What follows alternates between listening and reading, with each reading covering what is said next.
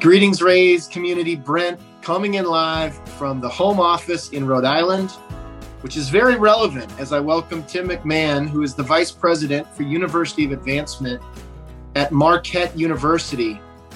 And I say that because Tim and I reconnected in advance of this podcast when there was a post on LinkedIn that I shared that talked about how certain companies were really embracing remote work.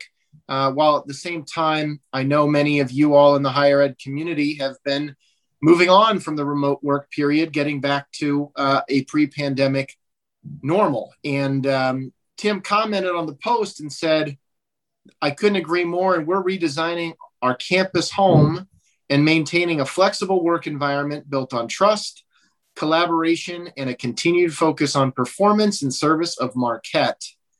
Tim, welcome to the Rays podcast. Thanks, Brent. Good to be with you, and thanks for the invite.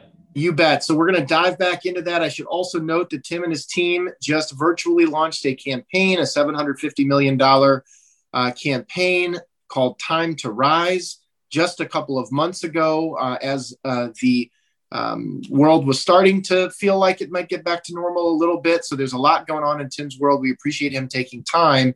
So we are going to get back to your thoughts on remote work. But first, I want to ask you a little bit on your personal journey about the Tim who is considering his own college choice. Let's call it junior, senior year of high school. Who was that guy? Where were you? And what led you to Hofstra? Yeah, I am from a town on Long Island called Manhasset. If you've ever read The Great Gatsby, I always say it's the town between East Egg and West Egg. I was a baseball player, and I also joke, if you know Manhasset and you know Long Island, I was one of the 9 guys that played baseball in Manhasset, and had a good career from a baseball family, and had an opportunity to play at Hofstra, not Marquette. We'll get to Marquette later. I had an opportunity to go to Hofstra out of high school, and had a great experience. I actually had committed to Lafayette, and Lafayette, even now, it was a different opportunity from a price point standpoint. I was able to get some academic funds and an athletic scholarship that made the Hofstra experience both good on me and even better for my parents. And that's how I ended up at Hofstra. All right. 95 to 99. Did you play baseball the whole time or part of the time? I was on the team the whole time. Some of my teammates would say I was a really good pinch runner. But I was an outfielder on the program from 95 to 99. Well, then I'll just ask favorite memories, and it doesn't have to be on the field, but favorite memory being a part of the baseball team. Yeah, I think, Hofstra has grown into a more residential campus, more residential university, but back then it was largely a commuter school. It was kind of working its way towards that more residential environment. And so the athletic environment, the student athletes, not just on the baseball team, but across all of the programs, really had a great community within each other. But I would say for the baseball team, it was more about camaraderie, the bus trips to Vermont and to Maine. I would say my freshman year, we played Maine in the last conference weekend of the year. Maine always stacks or at least they did at the time. I don't know if they have baseball anymore. They stacked their home conference games later in the season. So we had our last conference weekend at Maine. We drove back to Long Island, and guess where the conference playoffs were held? Back in Orono. So we turned back and had 2 bus trips to Maine in back-to-back weeks. That's probably a memory, largely a very good one that I have still today. Just the camaraderie with the teammates and the guys on the team. And it sounds like the baseball experience was pivotal in ultimately getting you on a path that led to a career in higher education and eventually advancement. Yeah, well, I'm a first generation college graduate. My older brother was the first in our family to graduate from college. So I didn't go to college thinking I want to be an athletic administrator. But when I was on the baseball team, I would work a lot of the different games on the what they called sports facilities at the time. I would work the basketball game and sit 10 feet away from a young Jay Wright, or work on the lacrosse, games when we wouldn't have baseball, and see John Dowski, Tom Ryan with wrestling. But even beyond the coaches, the great coaches on the men's and women's side, I realized that there was a cadre of administrators that were making a career of this.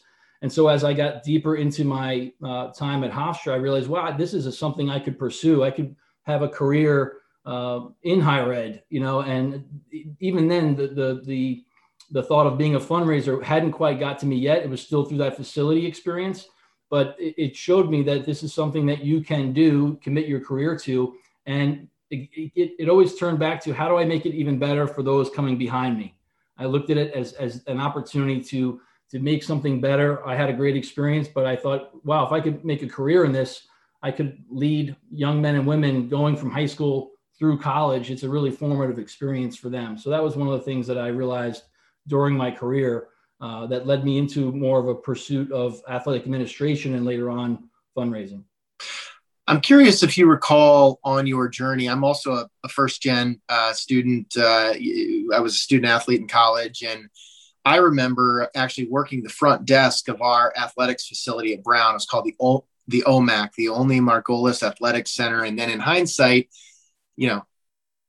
everything had a name on it, right? I mean, you worked in facilities, so you could name a bench, you could name the wall, you could name the locker room, and I just remember, being a student athlete and like knowing that there were all these names on all these buildings or parts of buildings or rooms or lockers, and really having no context for why that was, or that somebody had given $1 million, and as a result, that was part of the recognition, or somebody had given $10,000. Was there a moment, maybe as you were in the facilities part of the athletics sphere, where I'm sure you were either seeing names on buildings or wanting names on buildings, that things started to click for you as it related to sort of what the business of fundraising actually was?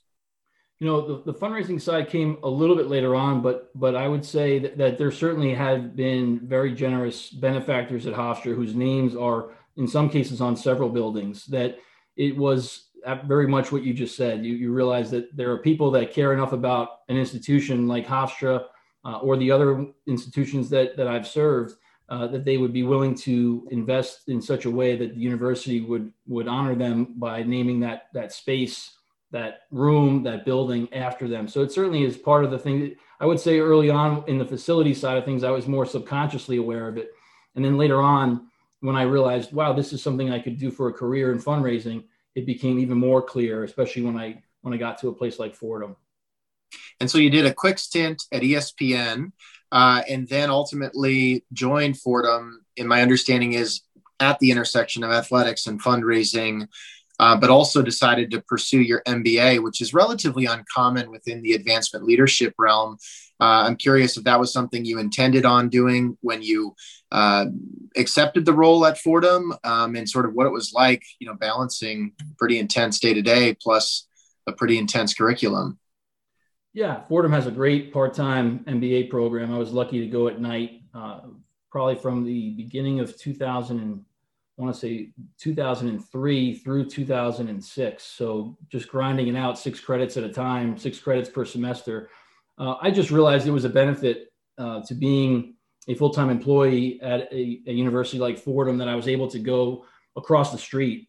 So it made for long days, but great days. And some of the best courses I took were at Fordham in leadership, and just these great different, it could be an article or books, but one of them was The Education of Cyrus by Xenophon. And it really focuses on how great leaders are first great followers.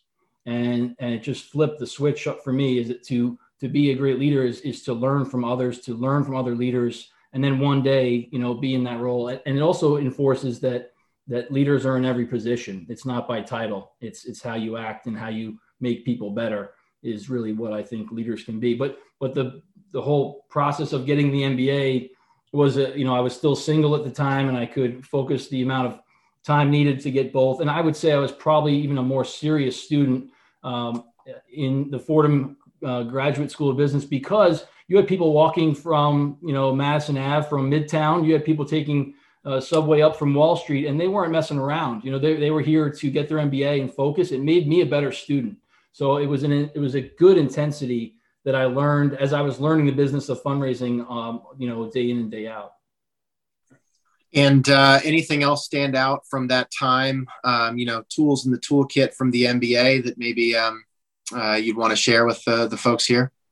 I think there's two things. One is just being a part of a team. You know, the MBA programs are known in many cases for that team approach, the collaboration, understanding how to manage, to really make sure you're bringing your value to the team, you know, and that teams don't want to really take lightly to people that are looking to go the easy route or just check something off a box, really to bring your value and bring it every day, bring it to each project. And then the other part was just continued time management. You know, it's one thing to have time management between practices and workouts and travel. It's another thing to be earning a living, you know, and paying your bills and making sure that you're advancing in all of the different things. So it was just a continued evolution of my professional maturation. That was another good part of my training early on in my career. Love it. And at that point, you were, I presume, carrying a portfolio, really doing the fundraising work, getting the MBA, and then you ultimately went down a path of athletics administration as an associate AD back at Hofstra. And I'm curious if that was sort of the goal you set out to achieve as part of the MBA, or if it just sort of organically happened along the way. It more so happened along the way. The MBA was the best degree that I could get at the time at a place like Fordham. But my dream, when I was, again, going back to being a junior and senior at Hofstra, realizing that you could be, you know, ultimately perhaps an athletic director, that was probably my dream for a long time, at least. And when I was at Fordham, you know, I was able to get to Fordham because I volunteered. You know, there was no job available. I reached out to a handful of New York City schools. Fordham was great about responding and saying, we don't have a position, but if you'd like to come in for an informational interview. And I didn't know a soul there. They took me in. And while I was there, spontaneously offered to work. I was working at a steakhouse at night and as a busboy, and so I could pay the bills. So getting to Fordham was really my way in to learn fundraising. And luckily, after a few months, they created a position for athletic fundraising. So a development officer for athletics, if you will. Were you literally volunteering every day? Well, I took Fridays. I didn't come in, but I was Monday through Thursday, about 9 to 3. And it was a great experience. It was a way for me to test, do I like this? You know, am I any good at it? And do they like me? It's got to be both, right? It's got to be that win-win. I mean, yeah, but, you know, post-MBA unpaid internship is, I guess I should say this was pre-MBA, but like the unpaid internship to get the foot in the door. I mean, that's serious. I mean, is that even allowed anymore? Can we even have unpaid interns? I mean, I don't know. Probably not. You know, I would have to talk to the HR team, but I looked at it as a way. I had done a couple of years at facilities. I knew that wasn't my long-term fit. I had landed at ESPN, the magazine, from the help of a college teammate, realized after a few months working at ESPN is really cool, but it wasn't for me. Yep. And then when I came back to Hofstra briefly as a graduate assistant, I realized that marketing and promotions wasn't for me either. I would say my last day at ESPN was the Friday before 9/11. And it was a time in my life where as a young, I was 23, and one of my best friends was killed in 9/11. One of my second cousin died in 9/11. So for some odd reason, it's almost counterintuitive, I was pulled to the city, and I wanted to be at one of the New York City institutions. I wanted to be in New York during that time. Maybe I wanted to be part of whatever was going to happen next after 9/11. And a lot of my friends were living in the city at the time that I grew up with, or some of the college friends. But getting to Fordham, the eagerness to offer something like that was really, for me, not that I was desperate, but just an eagerness to learn, to find a place that could teach me, and I'll figure out how to pay the bills for the interim. That stuff works its way out, in my view.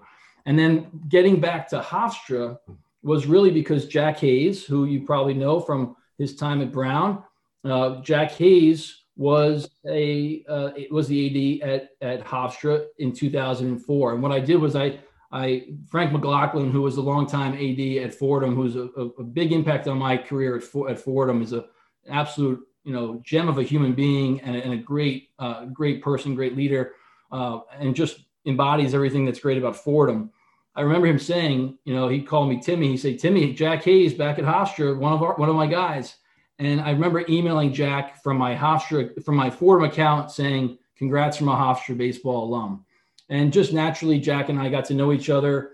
And one thing led to another, where there was an opportunity in '06 to go back to Hofstra and pursue that dream of being an athletic director. I love it. And, I think athletics is, there are a lot of parallels between building a fan base, selling tickets, somewhat transactionally, but there's also an intersection with fundraising and stewardship. Certainly, the pace, I think, can be a little bit more rapid. The pressure certainly can be, more intense, just given the kind of seasonal cycle versus 50-year donor life cycle in some cases. But you had a good run there, and I know it was a strong period of growth for Hofstra as you talked about that evolution into what it is today, the continued evolution to becoming more residential and so forth. Favorite memories from that time back at the alma mater?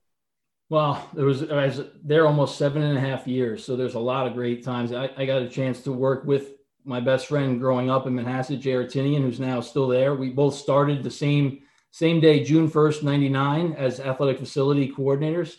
So getting to work with Jay was great. I think the second month I was there, Hofstra made it to the championship of the CAA game. Unfortunately, they lost to UNC Wilmington that year. That was a great period of time. But there were some great teams at Hofstra during that stretch: men's and women's soccer, men's and women's lacrosse, men's and women's basketball. The baseball team had some really great years in the mix there, more increasingly competitive. And maybe perhaps best of all was their softball program. So there's so many great experiences looking back. In 2012, softball got to the Super Regional against South Florida. And really, it's athletics at its best. The ball bounces a few different ways. And so, Hofstra is getting to the College World Series for the first time ever. So there were some really great experiences there working for Jack and for Danny McCabe, who was his number 2. And really another way for me to grow. That's the time of my life where I was getting married and starting, a family with my wife, Kara. So a lot of memories, bringing the boys to some of the games before they even knew that they were at games, Right. But good stuff, almost a full circle in a way for me being a student athlete and seeing the administrators bringing their kids to games. And then I was being able to do that just a few years later. What was it like? Because you got there in '06, I believe, in that role. On one hand, you've got a, I'm sure there's a important connection between how the teams and how the program is doing and what that means for revenue and sponsorships and the business of college athletics. Mm-hmm. But on the other hand, you've got economic cycles to deal with and willingness to be sponsors, either corporate wise or even as an individual donor. So you get there during a very hot part of the economic cycle. Yeah. And then the sort of great recession happens, and you've got some pretty, major fallout pretty much all around the country. And so I'm just curious if anything stands out, sort of the alignment of how the teams were performing and your revenue outcomes, or if it was more about the macroeconomic cycle and what you all could do. Yeah, that's a great question. And it was always like anything else. It's usually it's usually some version of all the above. Right. And so just personally, the roles I had at Hofstra, first the assistant AD for corporate relations, really focused going away from athletic fundraising and learning the business of corporate sponsorships and finding what mattered to them and finding that intersection of what kind of package, what kind of portfolio of sponsorship elements can we provide to them.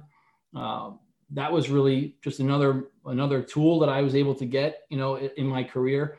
Building a team, then a year later becoming the associate AD for external relations and leading ticket sales, ticket operations, sponsorships, and athletic fundraising and marketing.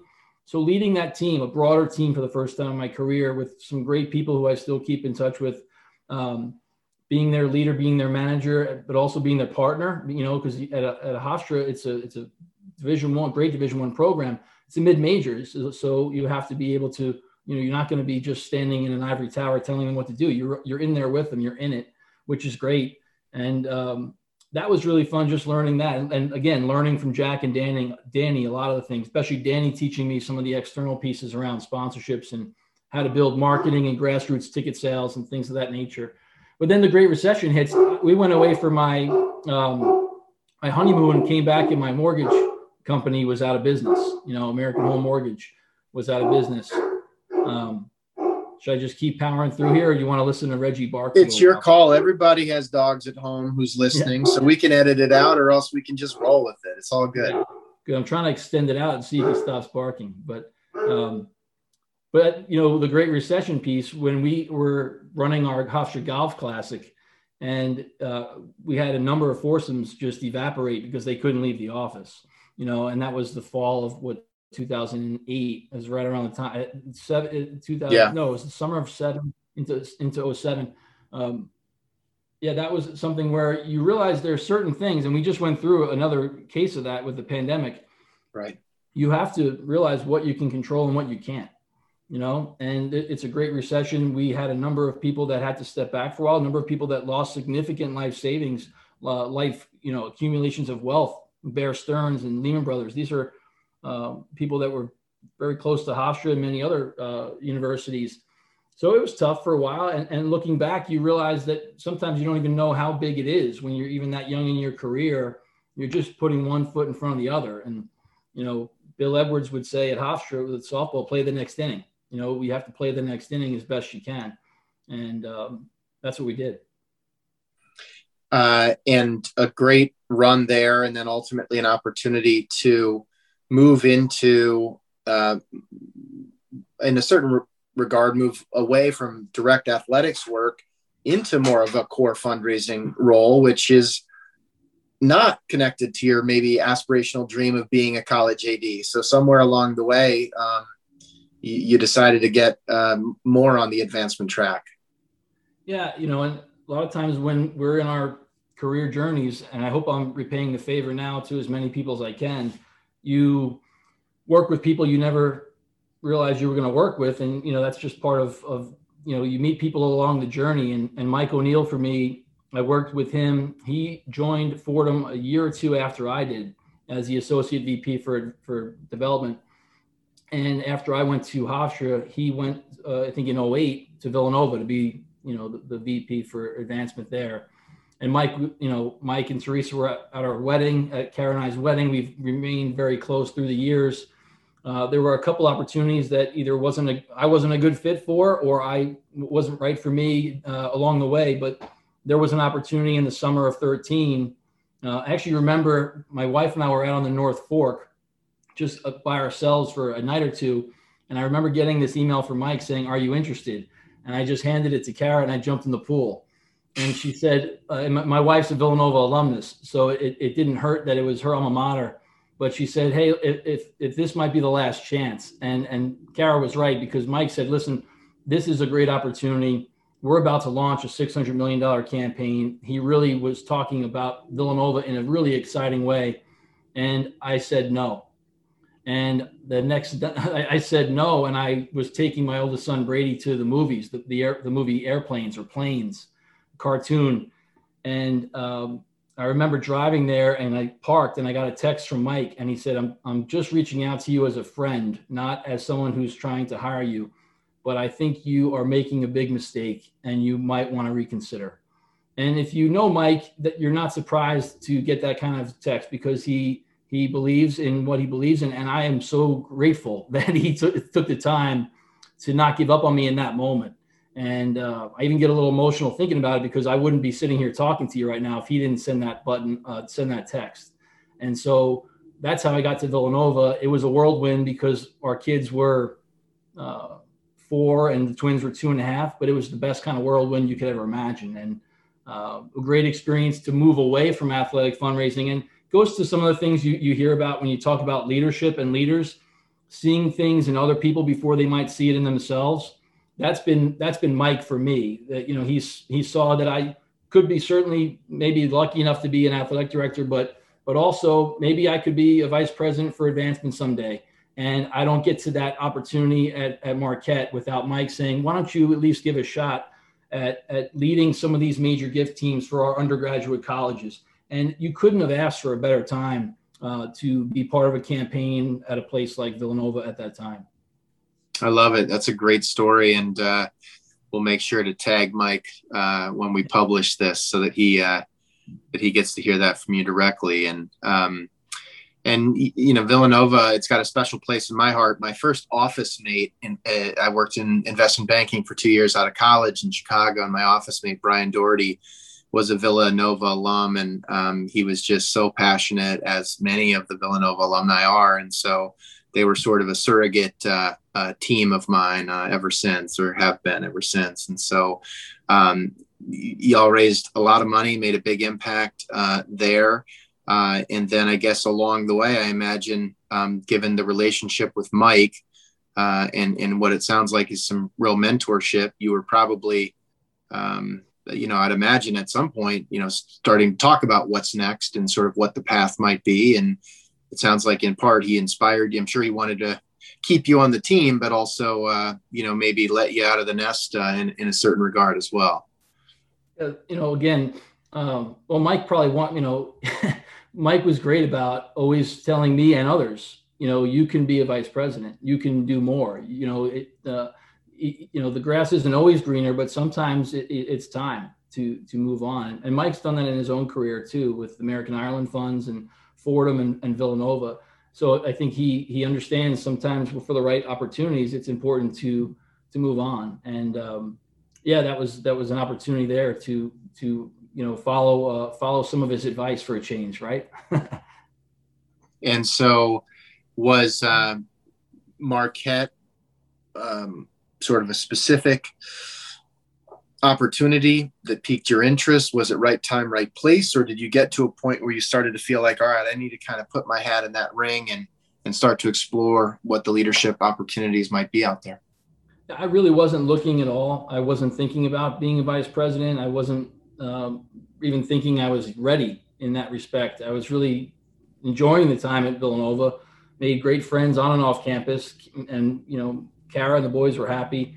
One of my friends from Hofstra was the lacrosse coach at Marquette, Joe Amplo. He's still a good friend, and Joe and Marquette were playing at Villanova, and I texted him after the game, and it was a great game. Villanova won.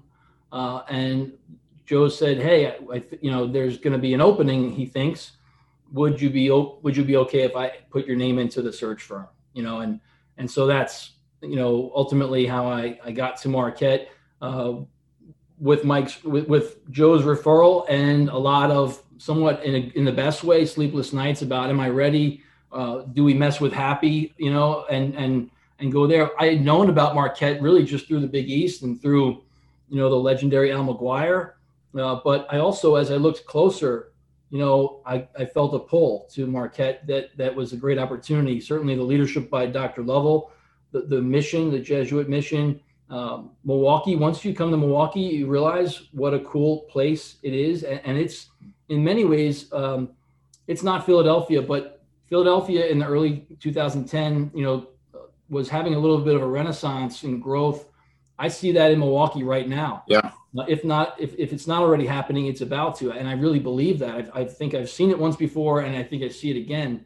So the closer you look at Marquette, you realize what there is. There's an incredible academic profile, the schools and colleges that it has, the level of research that they produce, the athletics in the Big East, and the way that they are increasingly and partnering with Milwaukee, whether it's the Near West Side Partners or the way that Dr. Lovell and his wife Amy have helped to start an initiative called SWIM, Scaling Wellness in Milwaukee.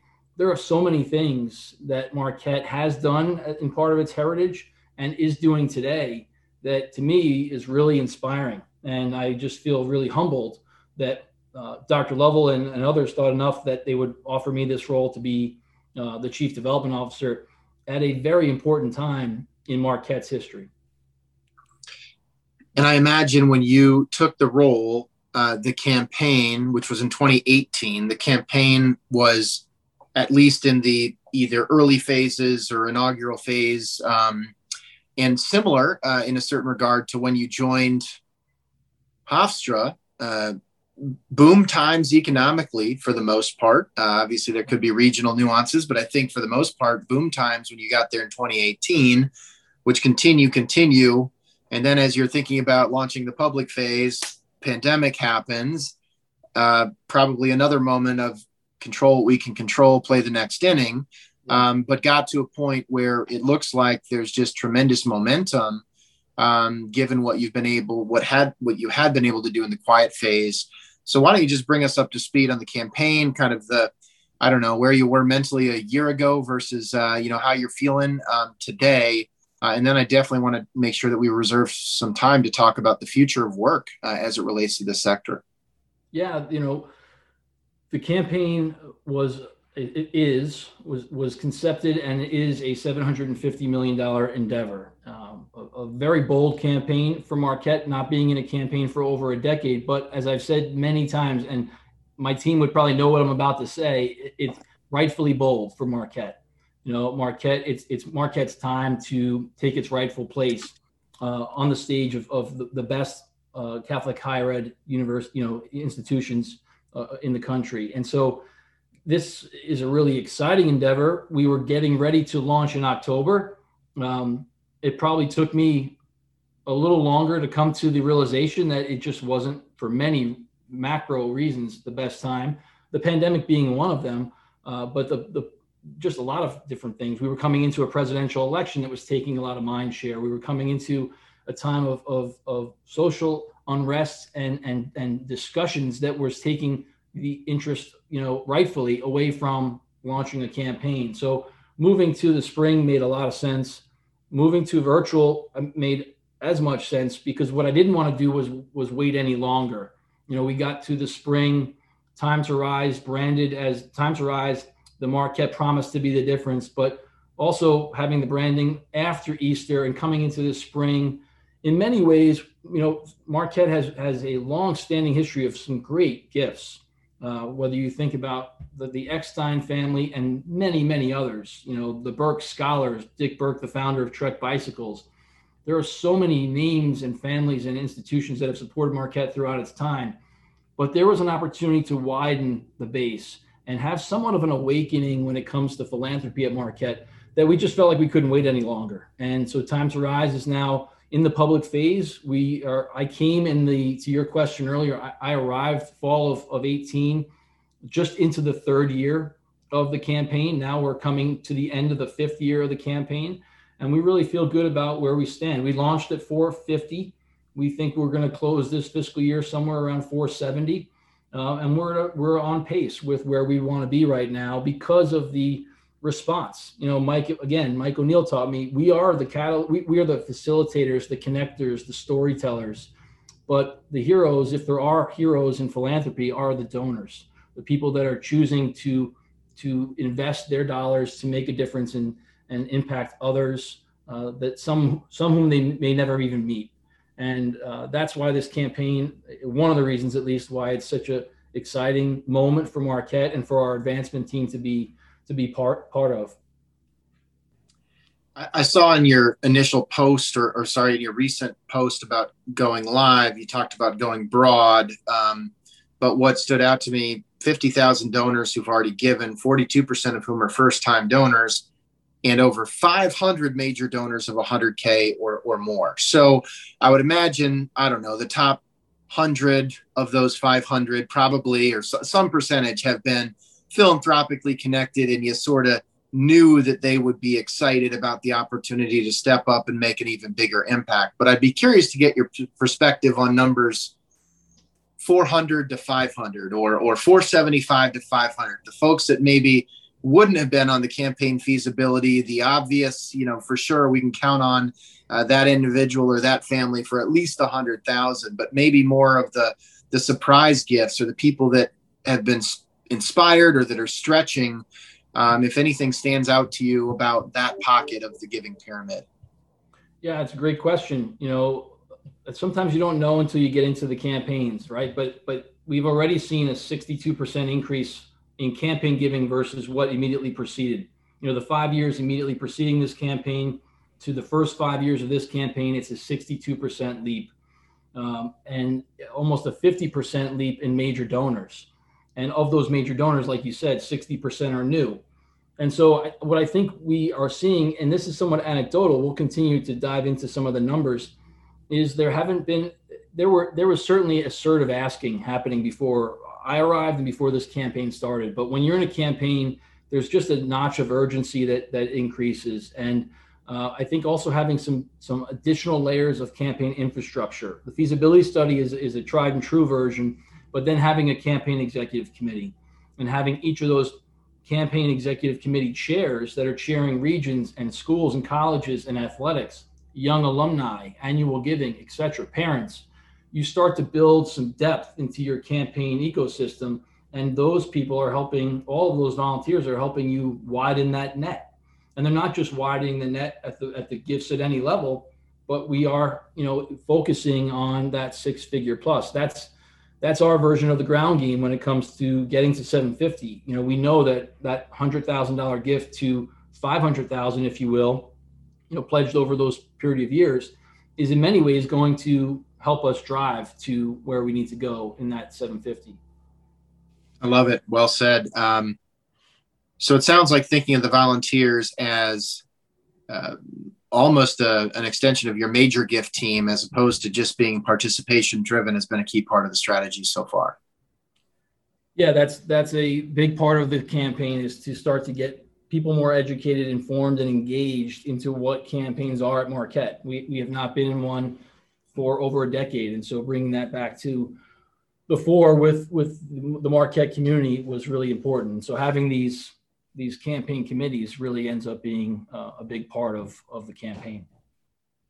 Well, as you are launching the campaign virtually, remotely in April, you also, like all of us as leaders, are thinking about, what am I going to do with my team? People are starting to ask you, when do I get to go back to the office? Or as vaccinations occur or restrictions are lifted, what are we going to do, Tim? What are we going to do, Tim? I was getting a lot of those questions too. And I was just struck by the comment that you made in response to one of the posts on LinkedIn. And I'll just read it again like I did at the beginning. We are redesigning our on-campus home and maintaining a flexible work environment built on trust, collaboration, and a continued focus on performance in service of Marquette. A lot of talk. We've all talked a lot about going remote and what that was like, and adjusting to Zoom and reaching donors in this way. And can you make big asks on Zoom or not? And so we've did a lot of those conversations. We've done a lot of those. We've not done a lot of these conversations, which is what next? Mm-hmm. And I think just like the pandemic hit really fast, it seems like, recognizing that globally there's still a lot of issues, the lifting of restrictions has resulted in an almost equally fast back to normal, depending on your region and other factors. And so what does it mean for you to maintain a flexible work environment built on trust, collaboration, and a continued focus on performance? And was it difficult to come to that conclusion? Yeah, I don't think it was difficult. I think you follow what works for you in your particular case. So my view on this is my own personal one. I'm not saying that others should do it or shouldn't do it. I think every leader, every institution has to, kind of manage what their culture is. For Marquette, we had already, before the campaign begun, as a university, been doing a space study. But even before that space study was complete, for me, in our administration building, Zilber Hall, I thought we were too spread out. And so we were already in the process of shrinking our footprint, not only because, but in part informed by a great book I read called Culture Code, which, if you're familiar with that book, it talks about collisions, improper collisions in the workplace, being close enough in that proximity where you're going to have those impromptu conversations, strategic updates that are just happening at the water cooler in the doorway. But we were too spread out to even have those types of productive collisions. Once the pandemic hit and we realized there are ways to utilize potentially Zilber Hall for other things, and we're still, as a university, that's not my decision, but Marquette will decide how best to use the space that we have given back to the university. It's not necessarily our space, but we are no longer using it. on the third floor of Zilber. Now we have an opportunity to redesign our side of the fourth floor of Zilber Hall, which is our home, which will be our home, in a flexible environment. And what that means is that no one has an office. No one is working full-time remote. We will, once that redesign is complete, we will be in the office largely, but have the flexibility to be at home as appropriate.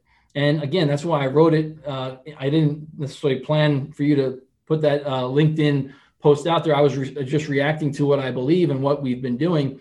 And I believe it starts with trust. And not to say that people that don't believe what I believe aren't trusting their folks, but for me, for this to work for me means I have to trust my team, certainly our leadership team, and all line that we're hiring people to do a job to have a meaningful career at Marquette, in service to Marquette, and to perform at a high level. And I think since we have seen some of the redesign, and since some of the colleagues have been coming back to the office, working in spaces where the redesign isn't happening, they're really excited. They're excited because we're all going to be together. When we are there, we're all going to be together. When we're not there and we want to have work from home, we can be quiet and work from home and focus on whether it's deep work, quote unquote, or other things that we need to do, rattle through a list of phone calls, have handwritten notes, or if there's just other reasons why working from home makes sense for some, we will have that flexibility so long as performance is there, so long as the service to Marquette stays at the high level that it should. And what it does also is it requires us to have a culture that's really strong. And it has to be a culture built on what we have in advancement at Marquette, is built on the pillars of service, collaboration, and grit, or grit being that Angela Duckworth version of passionate persistence, that we're, it's not always going to be easy, and we have to have that noble pursuit of something greater than ourselves. So if you have a strong culture and you have ways in the office and at sometimes social functions or service functions in and around Milwaukee where we can be together and stay connected, then it doesn't necessarily matter all the time where you're sitting when you're doing your work. It's more about the quality of the work and how you're doing it in a connected way within the department and for Marquette. And we've proven in the last year, to me, that we can work in a remote environment. We've proven in years prior that we can work in the office environment, with some cases of remote for regional offices and things like that, which I think you referred to. Now the next challenge, and I think the challenge is a great opportunity, is to prove we can work within a flexible environment. Right. I think that's really, really well said. And, we've been having some of the same considerations and, with our team. And at the same time, I do feel like, and part of why I wrote that I was concerned that higher education might miss this moment, miss this opportunity to become more flexible, and specifically advancement offices, is because when you think about most of higher education, especially higher education that has been making the case for, in a lot of cases, why online or why residential experiences could still matter. Maybe some of that same culture code, density of connections on a physical campus, at a time when a lot of people have been questioning costs and so forth. All of that we're not going to get into, but I think because there's just this inherent, it's about campus. You worked in facilities. It's about the facilities and the experience. That is sort of the polar opposite from I'm going to work from my bedroom with a ring light and a microphone. And it makes me feel like that while for residential campuses, so much of the experience is centered around the physical built environment, the space. But when you think about remote work and advancement, I feel like major gift officers have been doing remote work or more so than almost anybody else at a college for decades, right? And so in a certain regard, we've always been remote, checking in, via the phone when that was the only way that we could, via email when that emerged. Sure. And so in a certain regard, it's like, this is the most remote office at most colleges, yet when you're not traveling to meet a donor, at least historically, you better be at that desk or you needed to be in the cube. And I just wonder, as a sector, if that changes. Yeah. Well, time will tell how it changes and to what extent. Like I said, I think we're going to learn a lot about the flexible environment. And one of the things that I did say a lot, and will continue to say with our team, is that I don't have all the answers. This is not going to be perfect, but I'm okay. I mean, if we're in fundraising, we have to be. We are about that continued pursuit of excellence. It's never about being, perfect. And so this is an opportunity to really provide an in-office experience that I think could be even more optimal. And why I say that is because instead of being back in your cube or your office, you can be in a collaborative space near maybe where our kitchen is when you first walk in, or you can be in a quiet workspace if you just want to be in the office and you want to have a quiet workspace. You can be in a conference room that you can either reserve or come, first serve. So there'll be opportunities for people to have these really dynamic collisions and productive work environments without having the cube or the traditional cube or office.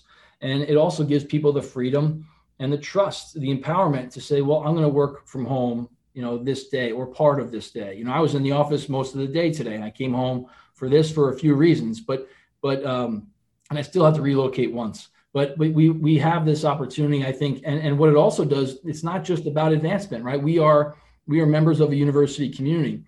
Returning the third floor to the university, I guarantee, is going to give Marquette an opportunity to utilize that space for our students, for our faculty, for our staff in an even more beneficial way.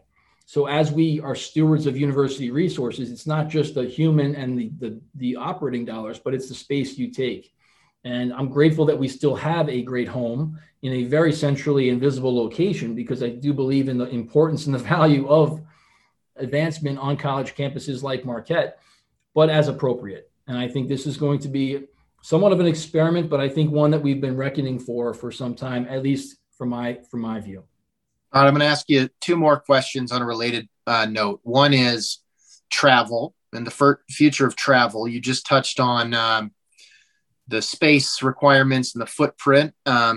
We've heard a lot of folks considering, right now is budget season. So is my, allocation of plane tickets and hotels per gift officer what it was in 2019, or was it what it was in 2020, which was almost nothing, or is it somewhere in between? I wonder, and I don't want to put you on the spot too much, but either, within Marquette specifically, or as you trade notes with peers in the sector, how you expect travel to play out, especially in the context of a campaign where you're trying to go deeper into the giving pyramid than ever before. Yeah. Well, I think if you step back and look at it from just a slightly different way, and this is not to sidestep your question, but if you think about travel, why wouldn't you want, in some cases, to set up, instead of that introductory phone call, to have an introductory video call? You could also say that maybe for the first 20 minutes of that intro call, maybe you have a phone call or a couple email exchange beforehand, but that first visit, in some cases, not all, could be on Zoom or on Teams or on Google. And why wouldn't we think about including a faculty member, a staff leader, a dean, an AD, a coach, maybe even the president, if it's for 10 minutes, 15 minutes, half hour. And then the second half is more getting to know the donor. Some introverts would rather start with substantive conversation and get to small talk later. Some extroverts are really desiring getting back in the office, but also the in-person events. So I think there's something for everyone here. I think the video piece is here to stay, but I think we have to be smart about how we incorporate it. But there are a lot of values, a lot of value add, and we have some great deans. Why wouldn't a dean want to be on a couple of video calls?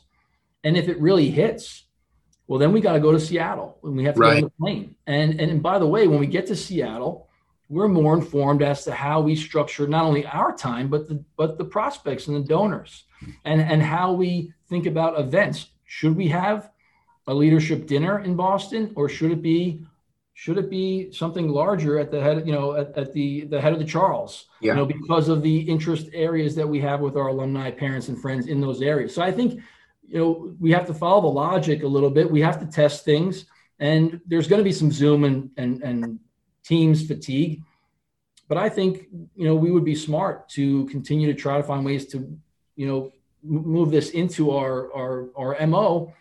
And yes, if that helps universities, allocate budgets accordingly, then it's a win-win. Well, I love, Tim, we talk a lot about the donor experience. How can we improve the donor experience? Let's start with the donor. Let's not start with what's best for us, and hopefully we can shape the right balance going forward. But I think the examples you just gave, then it's not about Zoom versus a plane ticket. It's about how can we make the best donor experience? And odds are the president, those deans, that faculty member, the coach are not getting on a plane with anybody for a discovery visit. But if they're a Zoom link away and you can coordinate that internally, I mean, that just sounds to me as a donor like a much better experience, more efficient experience, more judicious use of funds. I don't necessarily need somebody to fly out to Seattle the first time to meet me. Have you had any experiences like that with faculty or with coaches or with the president over the last year where you feel like it's wowed the donor, maybe even, way beyond what you could have done in a traditional in-person experience? Well, I think there's a few things, and I'll say I'm looking forward to getting back on the road more regularly. I'm looking forward to being in person at basketball games and seeing Marquette, win Big East championships and go into, the Sweet 16 and beyond and win great games.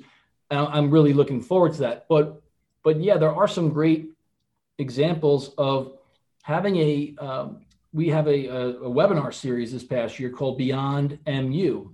And not all of them, but some of those panels, you can have people from all over the world on a panel at the same time, from San Francisco to London, or the panel is a group of faculty from Marquette, but the people watching are from all over the world.